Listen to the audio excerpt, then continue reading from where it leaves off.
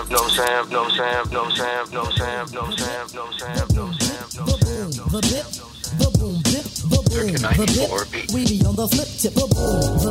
to Optimal Health for Busy Entrepreneurs, the podcast for busy and high-performing entrepreneurs and leaders who are looking to create more energy and optimize their health while upgrading their brain and personal performance with precision.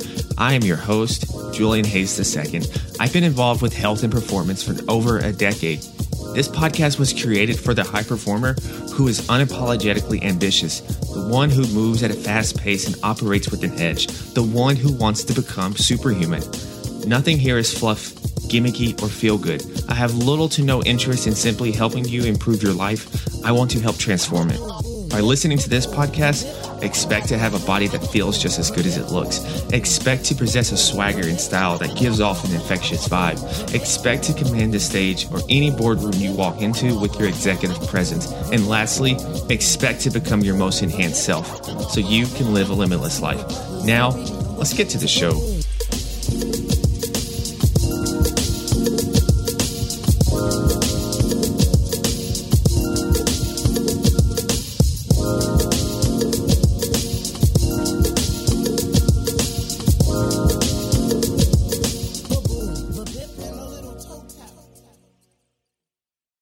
Welcome to another episode of Optimal Health for Busy Entrepreneurs. I'm your host, Julian Hayes II, and it's another installment of history and health optimization. Two completely different worlds, but have a lot more commonalities than you would typically expect. And if you haven't checked out the first installment, it was on JFK. And I took a few moments from his presidency and applied it to performance, longevity, and health optimization. And today, I'm going to use another president, and it is Ulysses S. Grant. And Grant's a very interesting individual.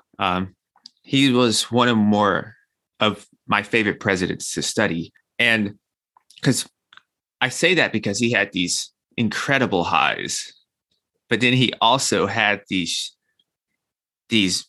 bottomless lows as well. And so when you look at him and when you look at opinions on him, it's all over the place. And his journey, is kind of representative of that. And so, but anyway, there's Grant's journey has a handful of lessons that I think is very applicable to our health optimization journey. But as I just mentioned, Grant had these huge highs, these incredible highs. He's a Civil War general. He played a huge role in helping the Union ultimately win. And then he also went on to become the 18th president of the U.S. But that presidency during that time, unfortunately, there were some scandals and a lot of other things going on. And it wasn't because Grant, turned, nefarious or was a bad person. In fact, it was actually one of his most redeeming qualities. It was just used against him, in my opinion. And Grant was more of a naive person. He wanted to think well of people, and many abused his trust when he was president. Many were disloyal, and many were two-faced. And I think his ability to be naive and to always want to think the best of people. He wasn't like that during the war, but afterwards, after the war and during his presidency, I think he thought of that because before the Civil War, Grant wasn't exactly just killing it at life. And so I think he always had that in the back of his head that he's an underdog and he wants to give people chances and he believes in people redeeming themselves and changing. But I'm digressing a little bit and turning this into a totally different podcast than what it's supposed to be. So let me stay on point here. If I wanted to use one word to describe this journey of Grant and his ascension, it's improbable.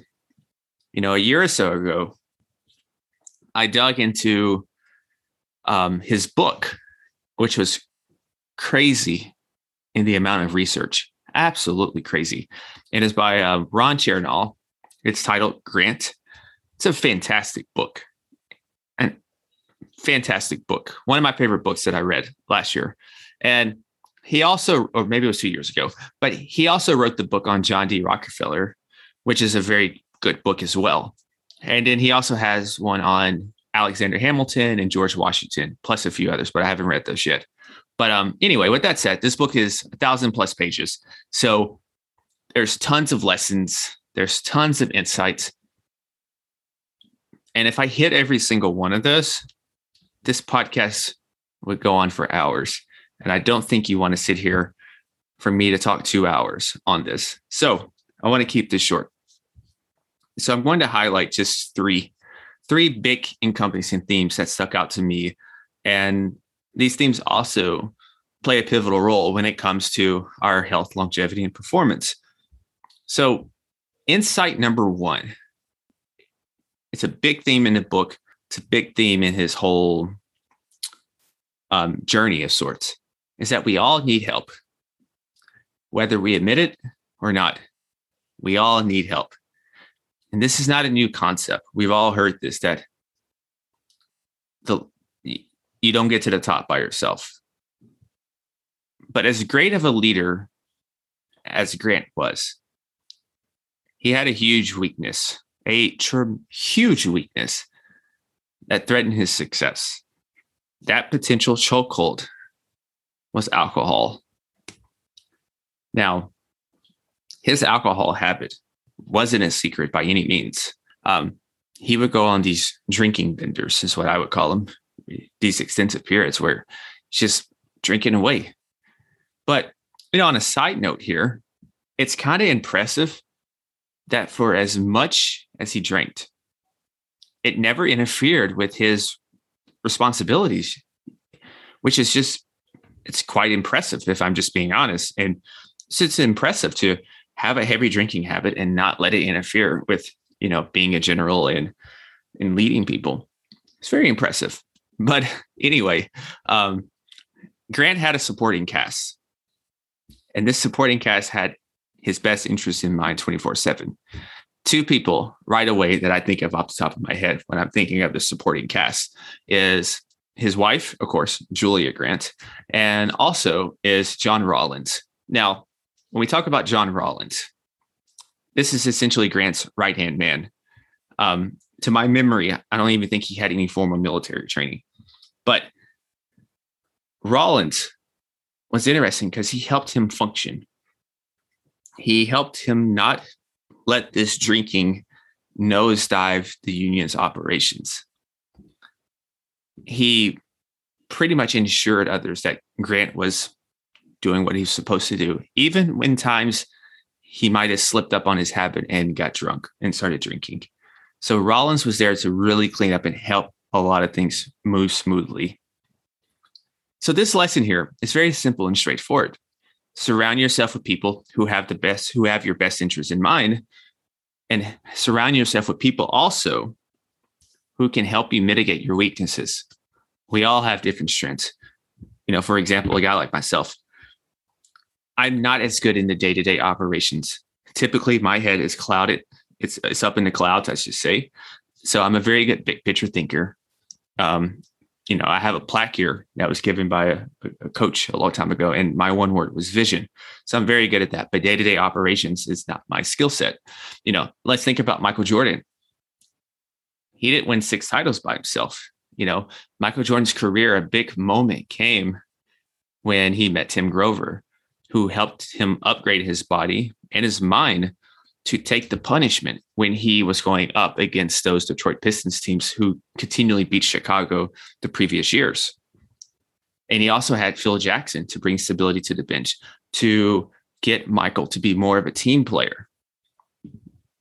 So Grant obviously wasn't going to be able to propel the Army without assistance. He could even propel himself to a certain standpoint because he had these chokeholds. And so me and you won't be able to as well. And so my challenge for you, as you're hearing this right now, and you might be thinking, yeah, I heard this, surround yourself with the right people. But truly, have you thought about this? When's the last time you audited your circle? Sometimes we have friends, acquaintances by default. Maybe it's people we tolerate, but are they truly helping us get to the next level? Are they truly helping us optimize our health? Is your current environment conducive for where you're trying to go, for what you're trying to do? Or is it just conducive to where you used to be and where you are right now, but it's not going to take you to the next step? It's conducive to the last goals. But what about now? What's next? What got you here won't get you to the next place. Optimizing your health and the pursuit of youthful longevity, talking to people about your goal is to live 100 plus years of optimal life. This is going to seem weird to people. They're going to look at you weird because these people are just satisfied with average okay health in life. So really look at your circle. The next insight here is indecision is worse than the wrong decision. So there's another book by Grant. It's Ulysses S. Grant, Triumph Over Adversity, 1822 to 1865. And it's by Brooks Simpson. And when Grant was asked about his strategy, and he was asked, is this ultimately going to work? Grant's response was simply, and I have it in quotations here, over here, it's, no, I'm not. But in war, anything is better than indecision. We must decide. If I'm wrong, we shall soon find it out and can do the other thing. But not to decide, waste both time and money, and may ruin everything. That's a very potent quote right there. I hear this a lot in health. Will this diet work? Will this workout plan work? Will this plan help me lose those 10 pounds? Will this plan help me improve my blood panels? Will this plan help me reverse my biological age some? Add 100 other things here. But one thing as I learn, as I read more and more history books, more and more military books, it's the power of decisions. You know, whether you're right or wrong, you know, on the battlefield, the worst thing to have is hesitancy. And you can apply this to sports as well. Hesitancy, it's a killer. Applied to business as well. Hesitancy, timid, it's a poison. On the battlefield, when you have hesitancy, there's a huge cost with that, and that's people's lives. Now, entrepreneurship, achieving your goals, optimizing your health, it's not necessarily a matter of life and death in this very moment, but there's still a powerful cost for being indecisive. And that cost is the potential risk of furthering the timeline to you actually getting what you want. If you've been trying to lose weight, you've been trying to improve your health, but you're still hesitant about reaching out for help, that's the worst spot to be in. You know, making the wrong decision isn't ideal, but it's definitely not the worst thing. Procrastinating or delaying making a much needed decision becomes even worse because it costs time, money, and energy. And you're getting no lessons, no feedback that can help you with future implementation. At least if you try a diet and it doesn't work, you at least have feedback and you know something that's definitely not going to work, so you can cross that out. So you make a decision. When you make a decision, these things are already put into motion. You know, whether it works or not, it's whatever. You make the right decision, awesome. You get what you want, and you can move forward to the next thing. You make the wrong decision, it's a non-ideal decision. Maybe it's just not right in that moment. Well, you at least get valuable feedback. you have the opportunity to reiterate quicker and to get back on the playing field. I think about this with a startup, that you have this minimal viable product and you want to get this to the market as soon as possible. That's version 1. Get as much feedback as you can on it. What's working, what's good, what should we add? Then you're ready to add to version 2. I think about this a lot in health as well. We have an initial plan. Sure, we have a lot of data as well, but we still have to see how it applies in the real world. There's theory, there's application, there's game planning, and then being out on the actual field. So the last insight here, act with the big picture in mind. So this is just something that I'm thinking. Maybe it just wasn't discussed. I don't know. But when I went through this book, Grant lost way more battles than I initially remembered him losing. He lost a lot, actually. He lost a lot of battles. However, though, history doesn't remember. History only remembers who wins. And he ultimately won the war. And he ultimately won the war because he kept the big picture in mind at all times. Now, granted, there's other people as well. General Sherman, you have a whole laundry list of people that helped as well. But ultimately, the big picture was kept in mind, despite the battles at times that were lost, despite being on losing streaks at times. So health and business, just like winning a war, think about the context. Think about the various variables that are at play. These are absolutely critical. It's not just about what's in front of you at the moment. It's not just about what you initially hear. Things at times can appear as something and be totally something different. This is why you must consider the second and third order consequences. This is why it is pivotal as entrepreneurs, as high performers and leaders, to slow down, to speed up, to lead with ration and logic, not emotions, especially with health. A fitness example here. People with back pain are, oh, my back's hurting.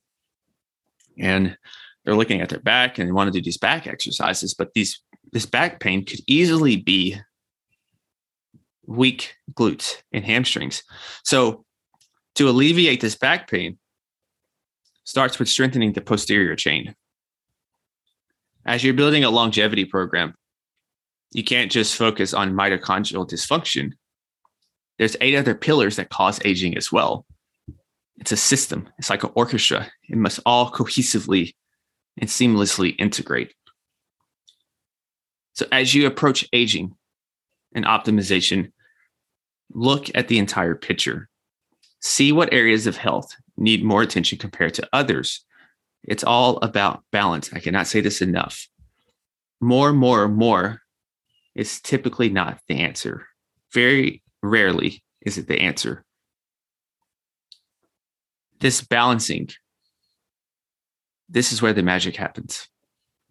Now, Grant is far from perfect, has many demons on a daily basis, encountered many demons on a daily basis, I should say. And he had numerous peaks and valleys during his ascension. His success was not linear. It was not a straight line at all. It's like a really squiggly line. And if this sounds basic, it's because it is. It's really basic. This is how pretty much our lives are. This is pretty much how the journey to optimal health is. It's very rarely that you're going to find someone who just has a straight line to success. There's always going to be these peaks and valleys. So whether it's in war, whether it's in health, or even politics, it's important to keep that in mind. Keep the big picture in mind. And, as we talk about basic things here, sometimes people scoff at basic stuff. But the complex, the fancy gadgets, the biohacks, they don't work if you don't have the basics such as sleep, nutrition, and exercise down packed. The peptides don't work. I advise a client and they immediately sometimes want the peptide or the other different biohacks to do. But how's the foundation looking? How's that looking? The simplest things in life are often the hardest to execute on consistently. And I'm guilty of this as well. So with that said, though, thank you again for joining me for another installment of History and Health Optimization. I do appreciate you being here. I appreciate, hopefully this is a breath of fresh air, as I mentioned, of taking some health advice, taking some lifestyle, taking some performance advice, and drawing from a discipline that is typically not connected to this world. So I do hope it's a little different and that you enjoy it. I have some more people in mind, and everyone's not going to be a president. It just so happened to turn out the first two were. But anyway, if you're looking also to turn the clock back, to optimize your energy, to stay at the top of your game at 40, 50, 60, and well beyond that, to make aging irrelevant, then my longevity and health optimizations programs could be a fit for you. So think investment and portfolio management, but for your mind, body, overall performance, and longevity. So if this is something of interest, shoot me a message or just click on the link in the short notes to set up a time to talk. I would love to meet you and hear what you are looking to accomplish. But until next time, stay awesome, be limitless, and as always, go be superhuman. Peace.